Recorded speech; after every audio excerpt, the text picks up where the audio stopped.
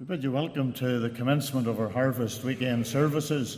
And we're going to commence the service tonight by turning to the hymn 18, Praise to the Lord Almighty, the King of creation. O my soul, praise him, for he is. We'll stand together while we have our opening praise, please.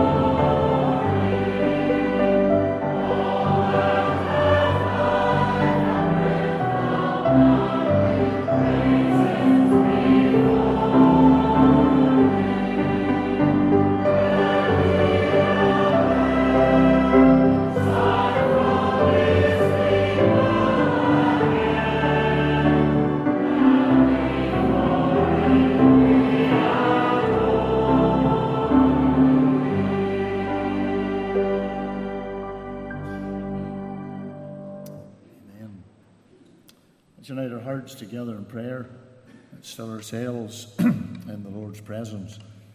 Let us all pray. Our gracious, loving, and eternal Heavenly Father, we bow again in thy presence in the attitude of prayer, in the great assurance that is in our hearts, that we have one in the glory, who is our advocate, one who is our mediator. And therefore we come humbly before thee this evening to give thee the praise of our hearts for all that has been provided for us in what Christ has accomplished at Calvary. We thank thee for a finished work. We thank thee for a redemption that is complete. And we rejoice this evening hour that the Saviour cried when upon the cross, "Finished." Nothing more that needs to be done. We thank thee the tomb is empty. And we thank thee that the Saviour is seated at thy right hand. And because he lives, we will live also. And so, our loving Father, we come this evening to give thee the praise of our hearts for all your mercies that you bestowed upon us. We see around us, even in this building tonight, the temporal provision, the temporal mercies that thou dost bestow upon us. And we're very conscious that thy word tells us that it rains on the just as well as the unjust. And you've promised the seed time and the harvest. And our loving Father, we come to thank thee for all your provision for us in a temporal sense. But above all, tonight we thank thee for the great provision that you've made for us in the person of thy Son. We thank thee that we no longer need to languish in our sin. We rejoice that we've not been left to the doom of a lost eternity. But we thank thee that in loving kindness Jesus came. We thank thee for the coming of the Lord Jesus Christ into this world, the one who lived that spotless, perfect life, the one who went all the way to Calvary and there suffered and bled and died. And we thank thee that victoriously he rose again from the tomb, conquering death, conquering hell, conquering the grave. And we come this evening to thank thee for that provision that has been made. And we pray, our loving Father, that as we have come to the house of God this evening, thou dost know all our hearts. You know every need. You see us through and through. You see our shortcomings. You see our failings. And loving Father, we come like Hagar once of old, who said, "Thou God seest me." Man looks on the outward appearance. And oh, to many the outward appearance might be that which is fine and that which is accommodating and that which is commendable, but we desire, Lord, that you would look upon our hearts tonight. Thou would search us through and through. And as thy servant comes to preach thy word, we pray that thou wilt endue him with the power of the Holy Ghost. We thank thee for him. We thank thee for the gifts and the talents that thou hast given to him. But we are very conscious that tonight thy child needs that enduement of the power of God the Holy Spirit. As he sings, as he ministers thy word, as he comes to preach thy truth, we pray that he'll be conscious of that enduement of the Holy Spirit and the preaching of the word of God. Prepare all our hearts. May our hearts be that good ground prepared to receive aright the good seed of the word of God. Bless the choir as they sing. Bless our time as we render praise to thee. And loving Father, in all these things, may it be done with a single eye and aim to bring honour and glory to the name and the person of the Lord Jesus Christ. Continue with us now, we pray, and ask these things in the Saviour's name. Amen. Amen. We're going to further sing to God's praise the words of the hymn number 23, "For the beauty of the earth, for the beauty of the skies, for the love which from our birth over and around us lies."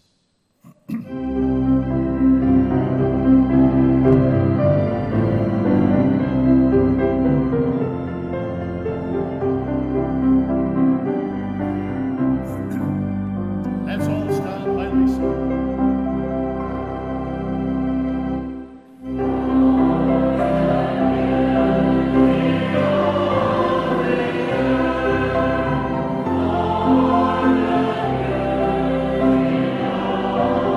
Oh,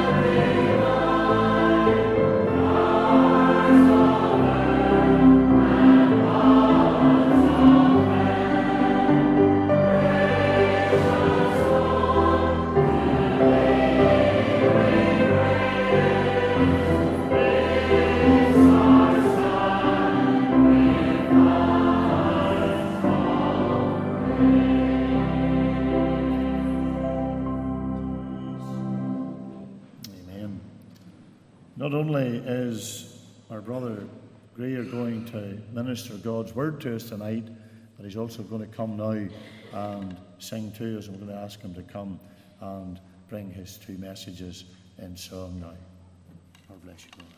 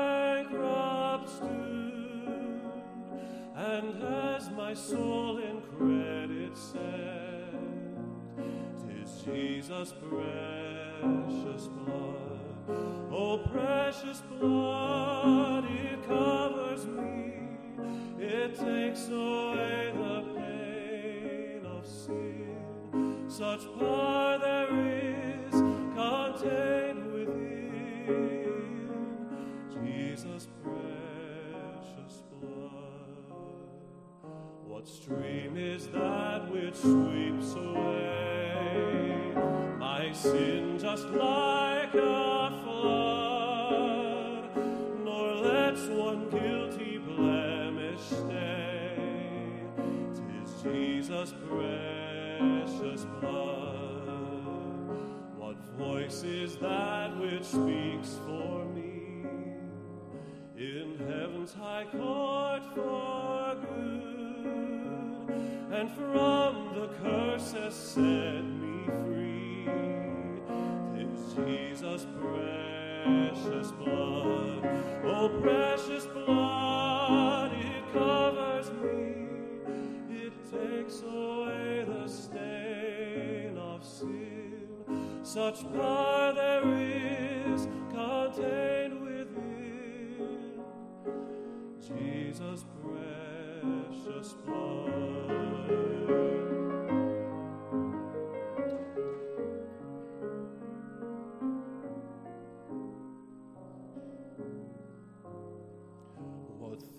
My soul shall best employ your song before your God, and make all heaven ring for joy.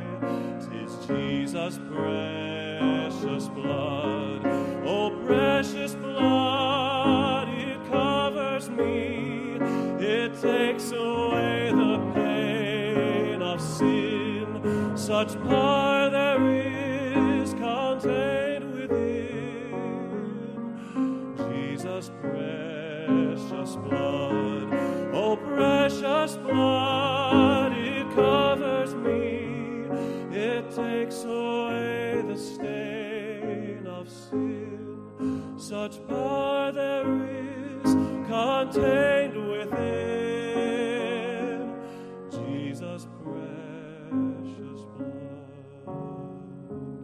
Jesus' precious blood.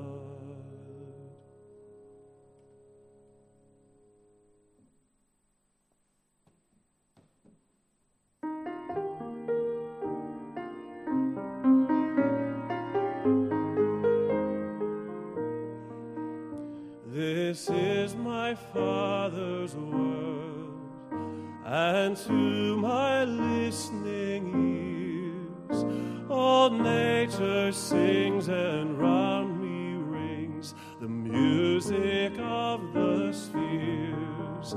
This is my Father's word, I rest me in the thought of rock rocks and trees, of skies and seas, his hand the wonders wrought.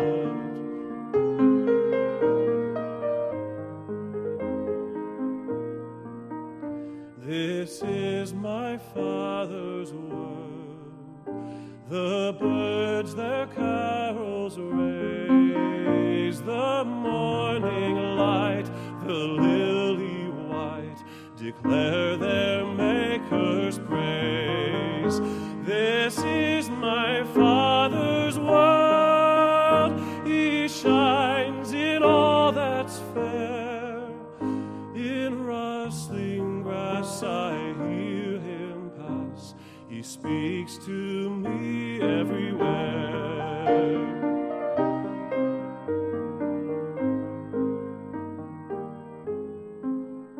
This is my Father's world. Oh, let me ne'er forget that though the wrong seems oft so strong, God is the ruler yet. This is my Father's world. The battle is not done. Jesus who died shall be satisfied, and earth and heaven be one. This is my Father's world. The battle is not done. Jesus who died shall be satisfied, and earth and heaven be one.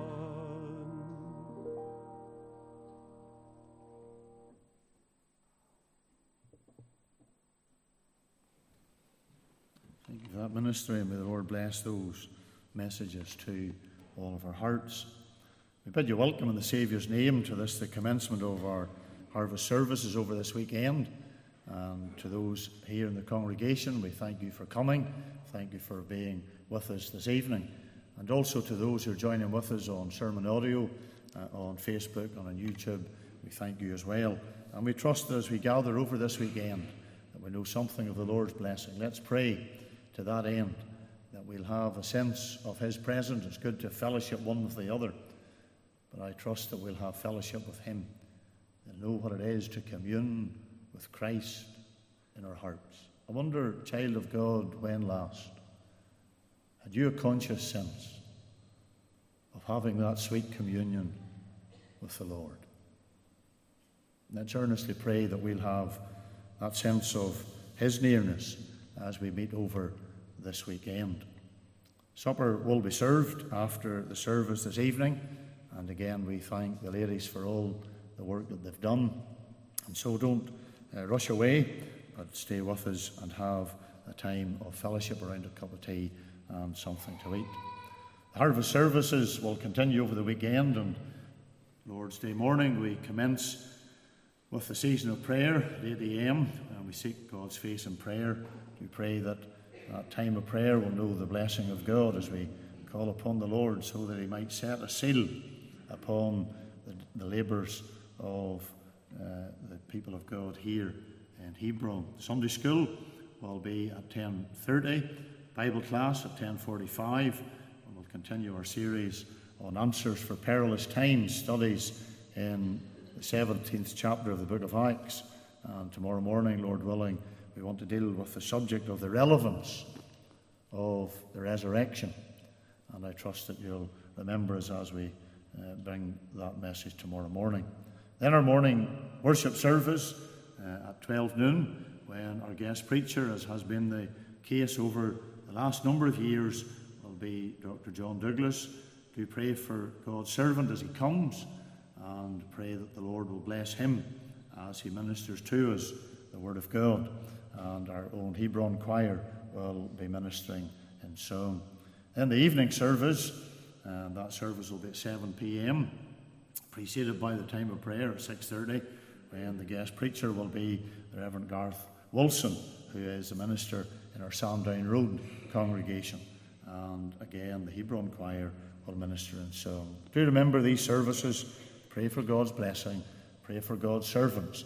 as they come to preach God's word. We're going to have our evening tithe and offering, and while we lift the evening tithes and offering, we're going to sing the hymn, Come Ye Thankful People Come. And just a reminder that all the loose offering over the harvest weekend goes to our building fund. And so if you could remember that, please. And all the loose offering over the weekend will go to our building fund. We'll remain seated for the opening verses of the hymn, Come Ye Thankful People Come.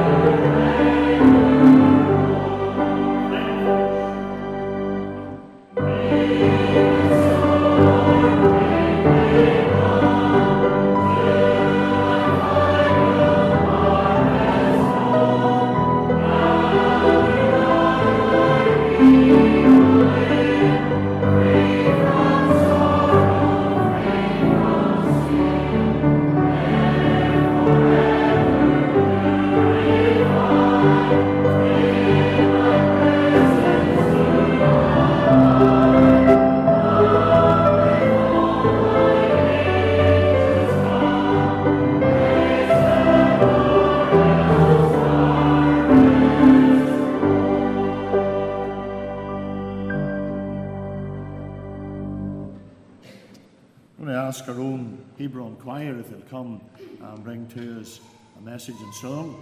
And as they're coming, can I also thank our sister Diane McLean and those who worked diligently to prepare the building for the harvest services. As we often say, it is never taken for granted.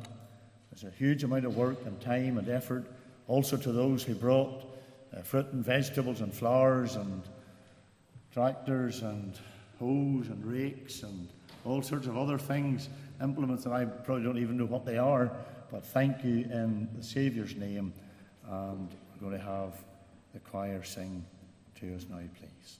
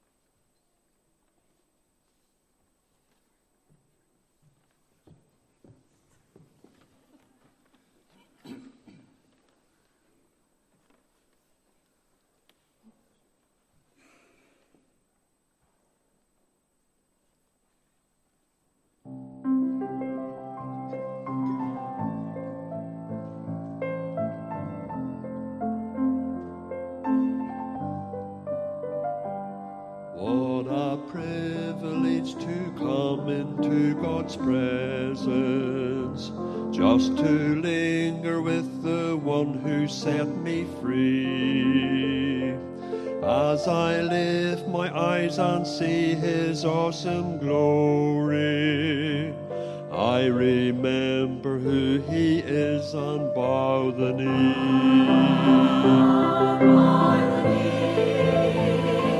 Bow the knee. He is King of all the ages, bow the knee. God alone on his throne, see him high lifted up and bow the knee.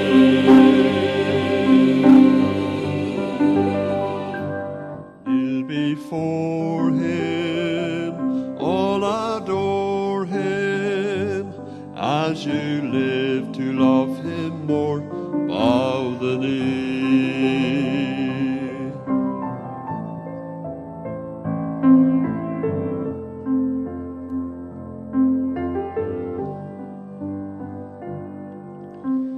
In his hands he holds the power of creation. With his voice he spoke and all things come to be. Yet he hears each simple prayer I bring before him, when I humbly seek his face and bow the knee. Bow the knee, bow the knee. He is King of all the ages, bow the knee. God alone on his throne, see him high lifted up and bow the knee.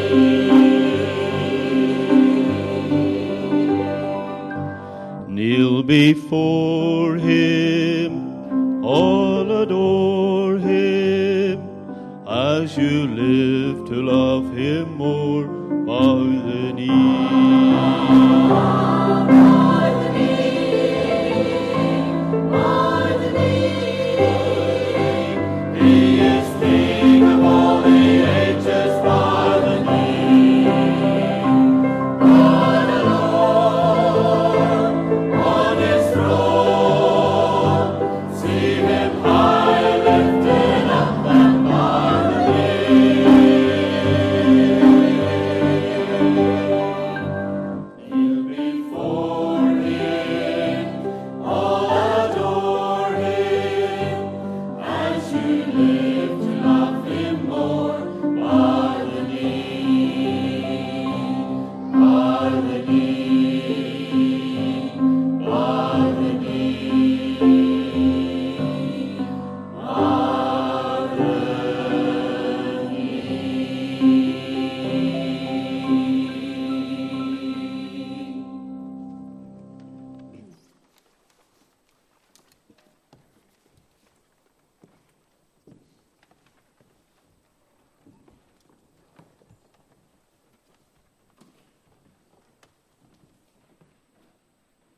We do thank our choir, and we look forward again to hearing them over the weekend, and to Sylvia and Diane. And to our choir members, we thank them sincerely in the Lord's name.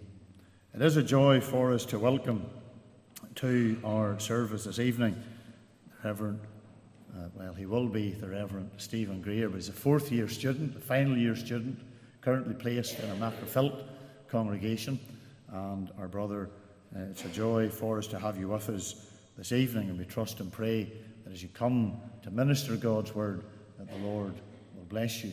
As you already heard, not only is our brother able to preach God's word, but he's a very accomplished singer and player on the piano and all sorts of instruments.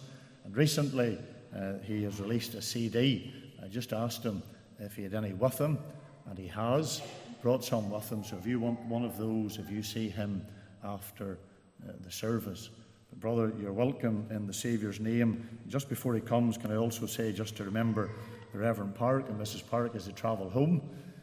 We are trusting, I know Phil is as well, that Mr. Park will be here for the services tomorrow. But do remember them as they travel. And also pray for the land of Israel.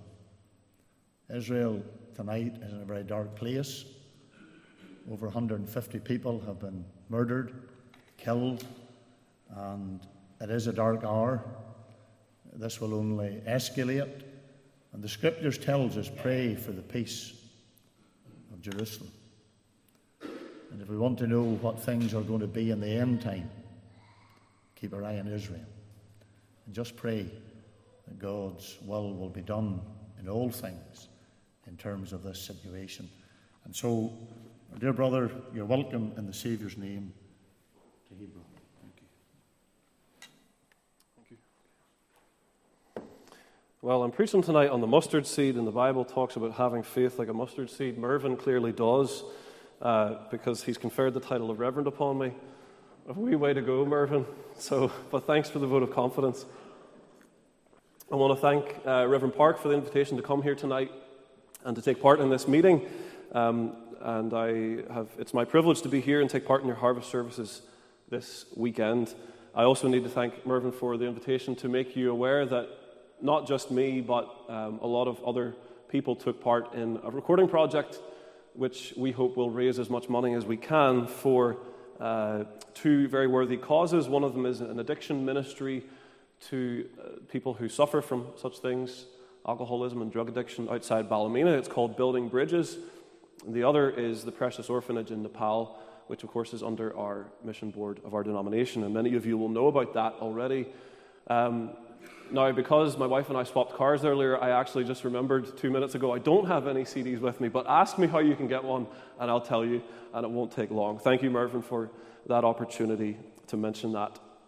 I would like to invite you to turn in the Word of God to the Gospel of Mark and chapter 4, where we will read this evening. Mark 4.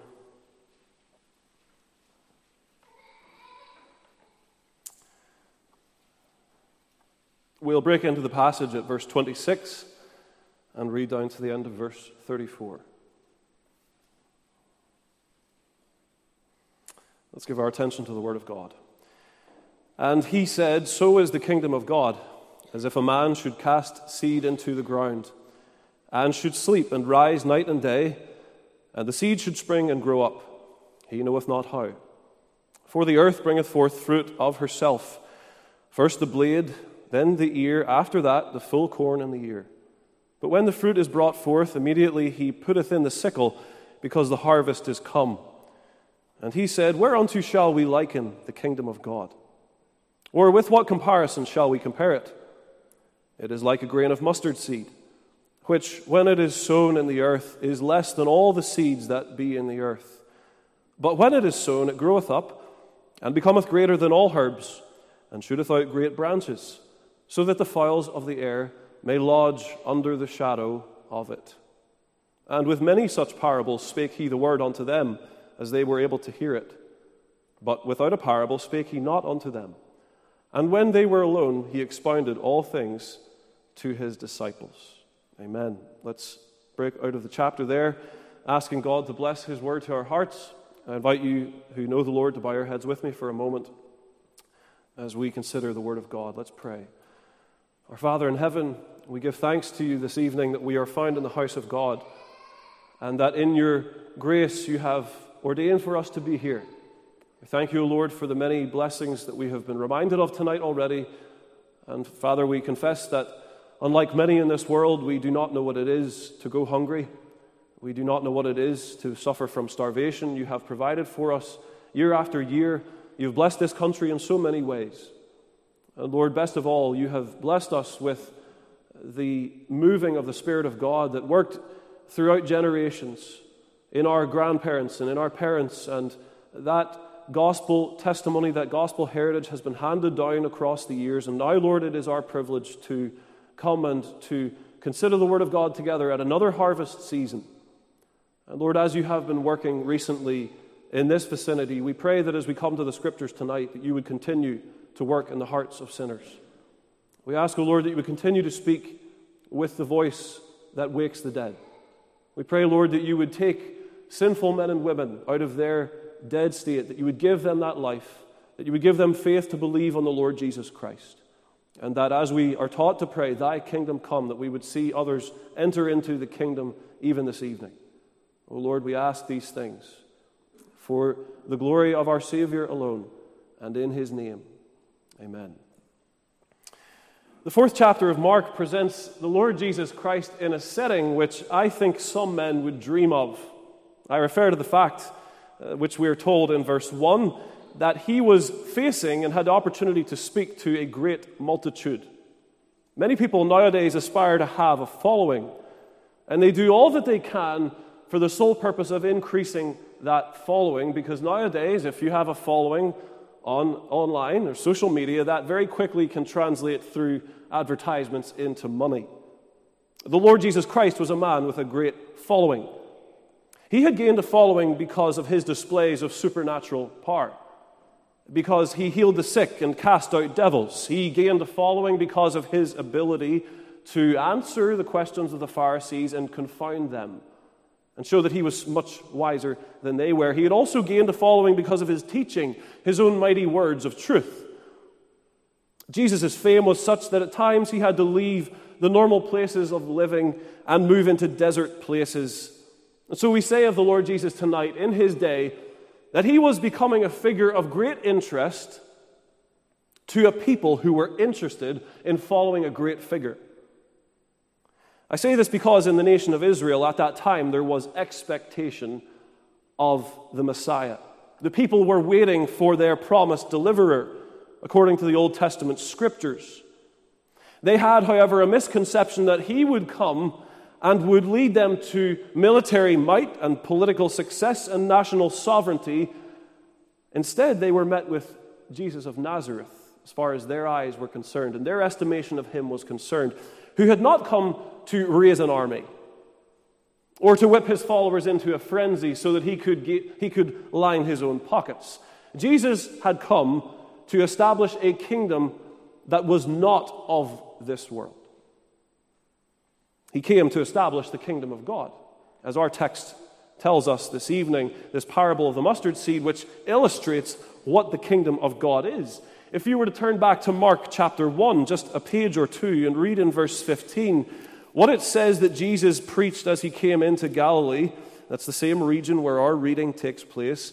Mark 1:15 says that Jesus Christ preached this message: "The time is fulfilled, and the kingdom of God is at hand. Repent ye, and believe the gospel." I heard this phrase recently. I thought it was neat and memorable, so let me share it with you. In this verse, Mark 1:15, we see the kingdom of heaven drawing near when the King of heaven drew near.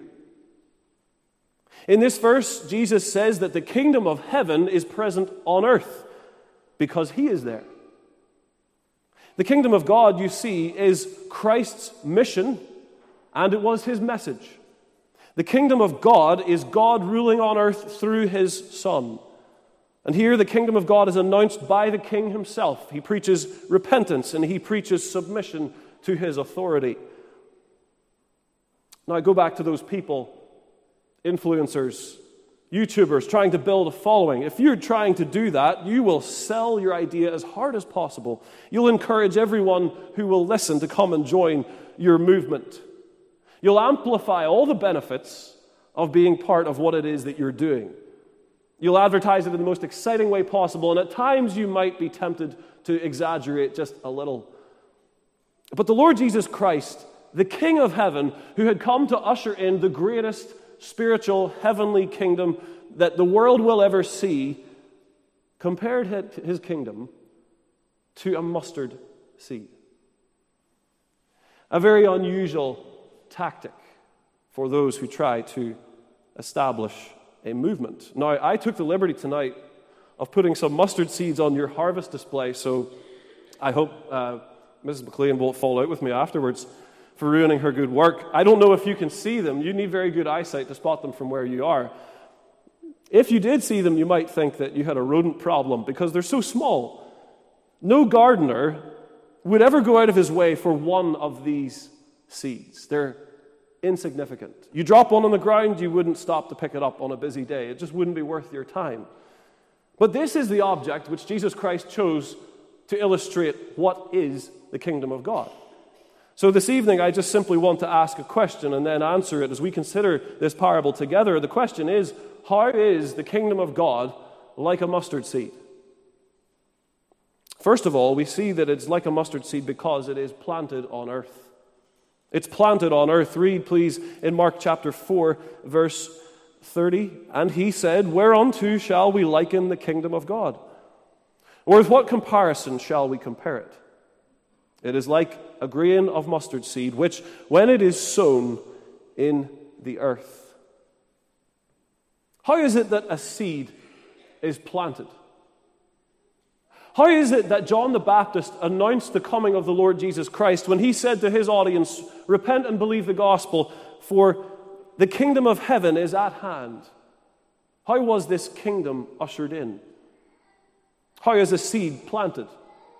Well, if you have a garden, and it's in the context of a garden that this parable is written, you will know that you won't just take the seeds of vegetables or fruit into your garden and just scatter them around the way you would do if you were sowing out a lawn. You'll put them in the ground carefully. You don't sow mustard seed haphazardly, you sow it carefully. And so it is with the Lord Jesus and his coming to earth. It was according to a plan.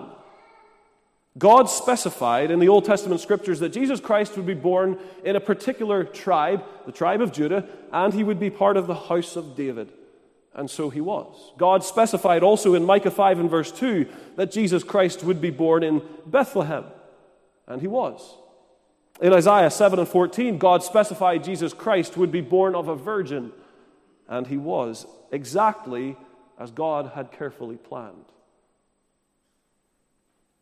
The gardener also goes out into his garden, and he plants a seed carefully, and he also plants with confidence, because when you put a seed in the ground, you have expectation. There's going to be fruit.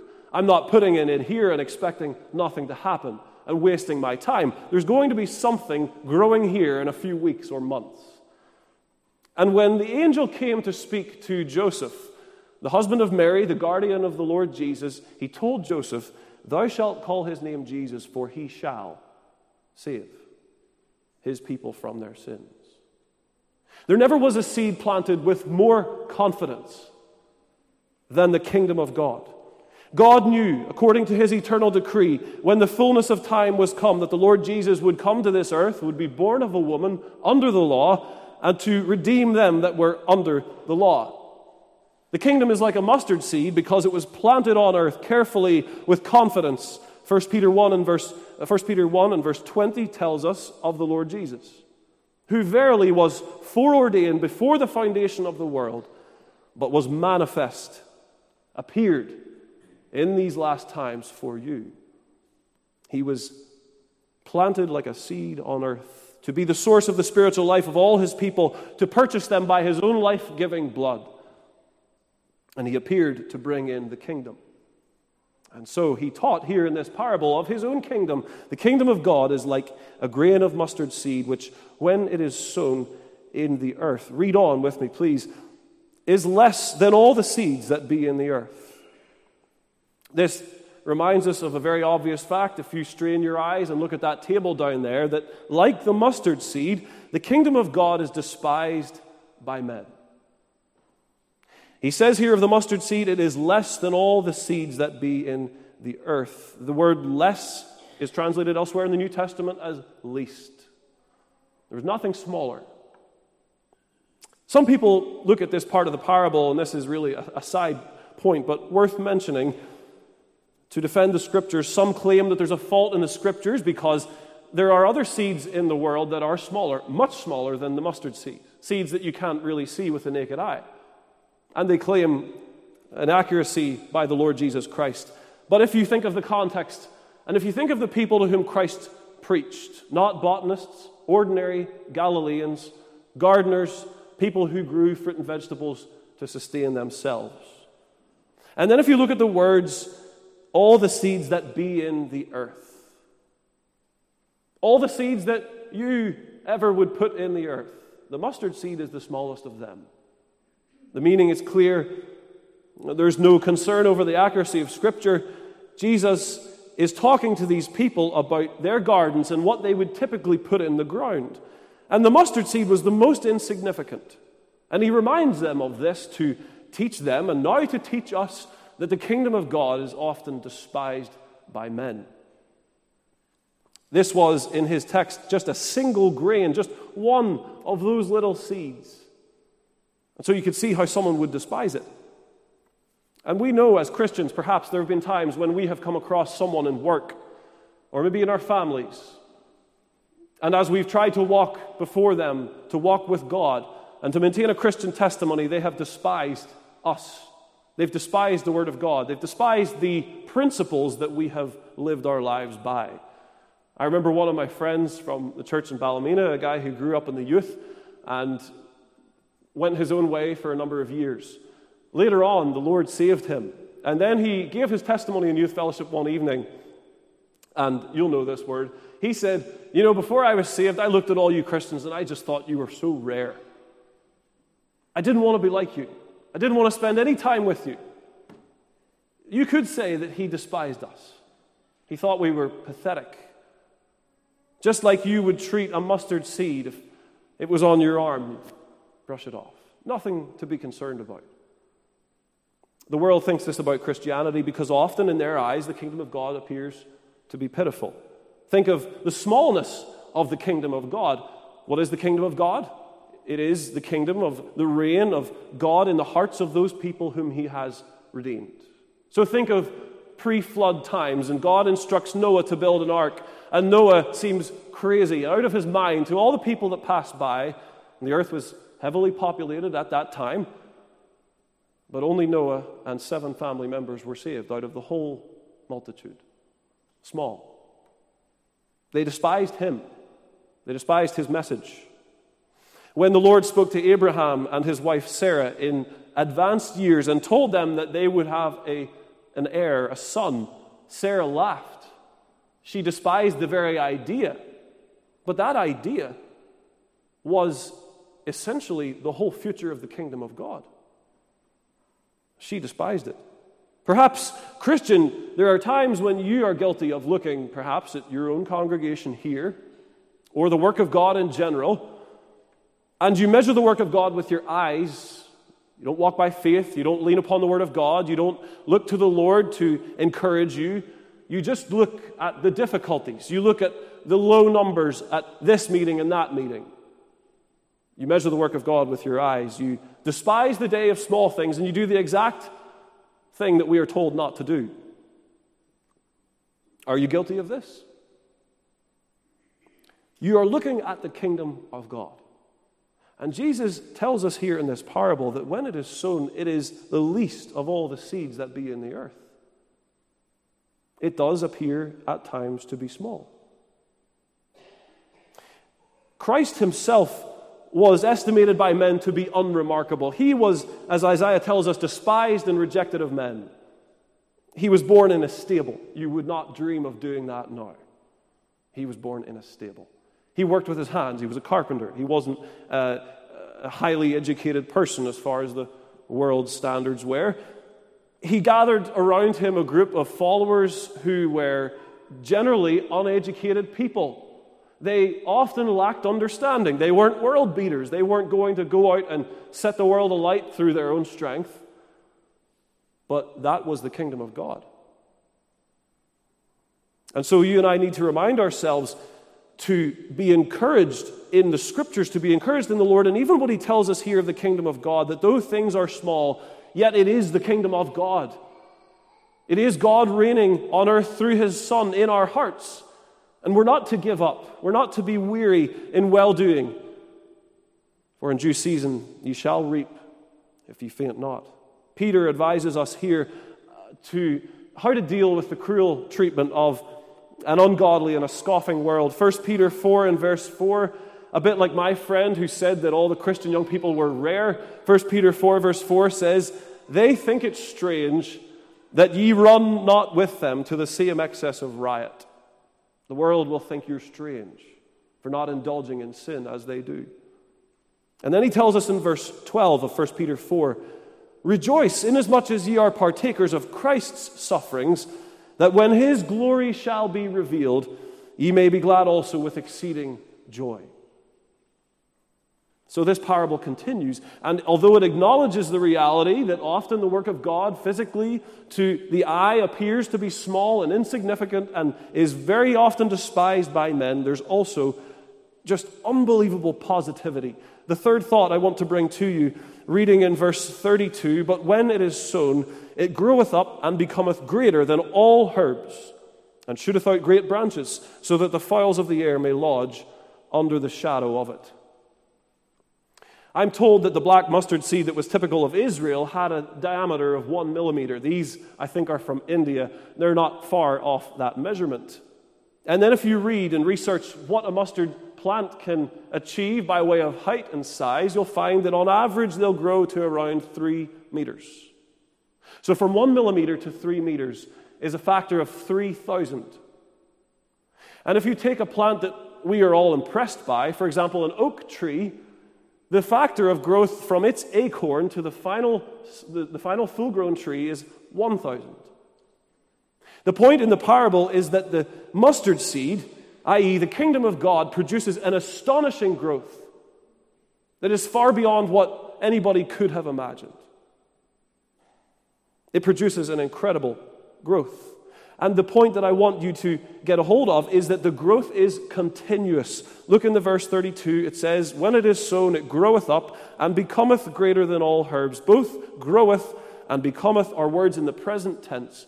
And so even as we read this passage now, we read those two words, and we are to take from it that the kingdom of God is still growing. It's still increasing. After all these years, after all these times when the church has been despised and men have looked at the kingdom of God and thought little of it, there have also been times of great blessing. There was Pentecost in the days that followed, with thousands being saved and brought into the kingdom. There was the rapid spread of the gospel all over Europe by the end of that first century, and then throughout the years there were great revivals and awakenings and the Reformation as we talk about it. And so, unsaved one, unbeliever, you who are not members of the kingdom of God, your unbelief, your refusal to accept the gospel is inexcusable. Because you see the continuous growth of this kingdom throughout the years, over the centuries, so resilient, so surprising. After all the efforts that people have made to stamp it out, to take away the word of God for years, not giving the people the scriptures in their common language, and yet that was achieved. After all these years, the kingdom of God remains and it continues to grow. And you see the evidence of it around you. You have Christian friends and family members, and if the Lord were here, he could say to them, the kingdom of God is within you, for they have the Holy Spirit in their hearts. And so you're a witness to the existence of the kingdom of God, because those people who were once sinners are now saved. They're redeemed. Their lives have changed. And yet you continue in your sin.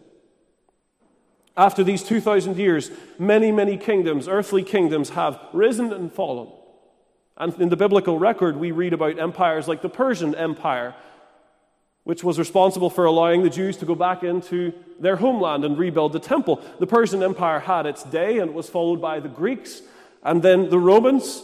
In more modern times, you think of the 15th century, there was the Spanish Empire colonizing so much of South America.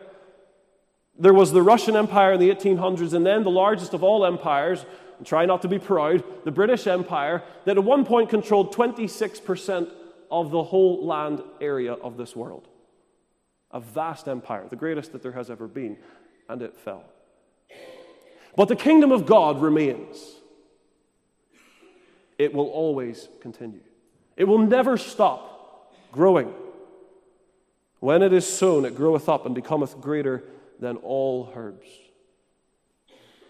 The progress of the kingdom, pictured in these words, shooteth out great branches in verse 32, and then followed by this idea of birds coming to roost in the tree and take shelter underneath its shade, reminds you who are unsaved, that the gospel, the kingdom of God, is a great blessing to you.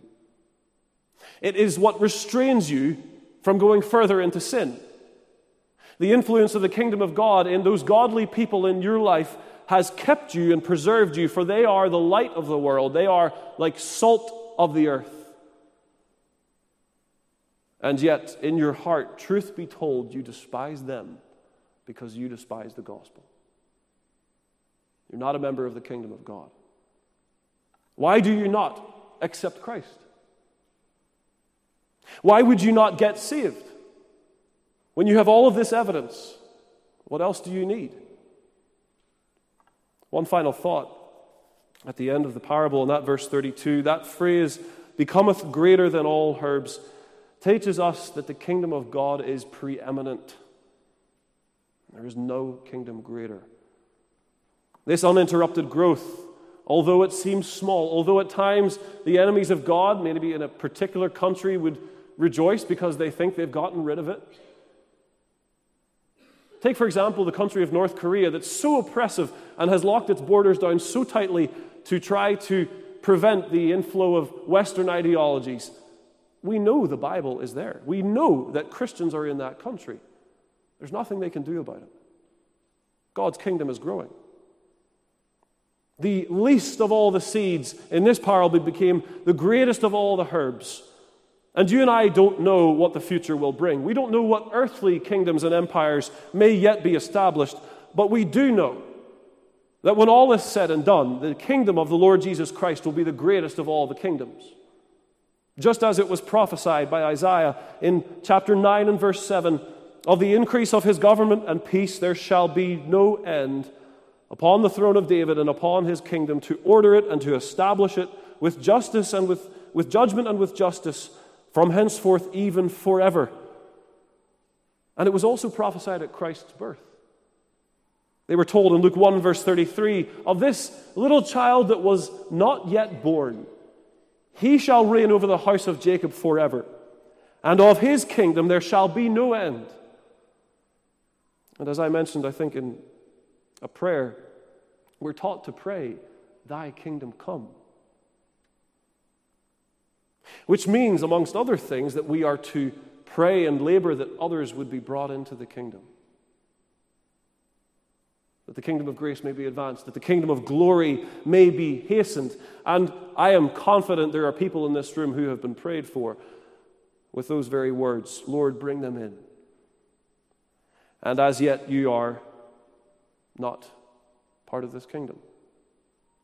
You're still in the field. I want to turn with you as we close to Colossians, just to a couple of verses. Please, Colossians chapter 1. We'll turn to verse 12. We see what it is that happens to a person who is brought into the kingdom.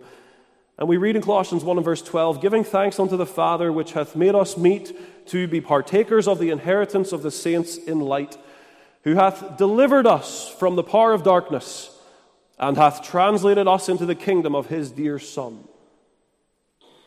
That word translated is a change, an exchange, a change of citizenship, so that by the power of God, in his sovereign grace, he can take you, sinner, and he can give you a new citizenship. He will transfer you from the power of darkness and the kingdom of the devil and put you in his glorious kingdom. He can do that for you right now. He does it because, verse 14, of his dear Son, in whom we have redemption through his blood, even the forgiveness of sins. The blood that Jesus shed on the cross of Calvary was shed for rebels and shed for sinners, and all the believers can say, thank God, shed for me. But if you're unsaved tonight, you can't say that yet. You can't claim him as your own. You need to come and bow the knee to the King of Kings and trust him. And stop trying if it's that you are self-righteous and you take great pride in being associated with this place. And you do your best to live well. That is not good enough. That will never get you into the kingdom of God. How can you enter the kingdom of God except you be born again? You will never see the kingdom of God. All you need to do is trust in the Lord Jesus, in whom you may have redemption through his blood. You may have the forgiveness of sins, and you may have the promise of God tonight that you're a citizen of heaven, that this world is no longer your home. It's just a temporary place for you. I urge you tonight to come and accept the Lord Jesus, to come to the side that is victorious, and join those of us who are a happy band because we know we are marching to heaven at Jesus' command. We know it. And so get saved tonight. Come and speak to someone who you know is a Christian and can advise you well. And may God write his word upon our hearts. Let's close in a word of prayer, please. Our Father in heaven, we are so thankful for your grace to us and your mercy,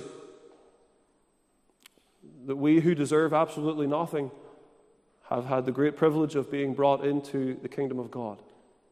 Oh Lord, we thank you for that time when the Holy Spirit worked in our hearts and gave us faith to lay hold of the Lord Jesus, to trust in him, in his atoning blood, in his finished work, and to stop trying to earn favor with God. Oh Lord, I pray that you would speak to sinners tonight.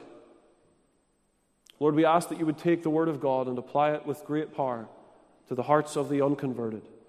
Lord, also we pray that over this harvest weekend that there would be a renewing of the zeal of the people of God here, that they would be encouraged. Lord, even as they perhaps think and contemplate how the Lord has been bringing new souls into the kingdom in recent times. Lord, we are often guilty of asking, and then when you work, we maybe don't thank you as we should. Lord, we praise you, and we thank you this evening for saving souls. Lord, we pray that God's people would be encouraged, and we pray, Lord, that as we spend time in fellowship together, that you would bless the things that have been provided, those who have prepared them for us, and that you would have your hand upon the meetings that are arranged over the rest of this weekend. We ask all of this in Jesus' name. Amen.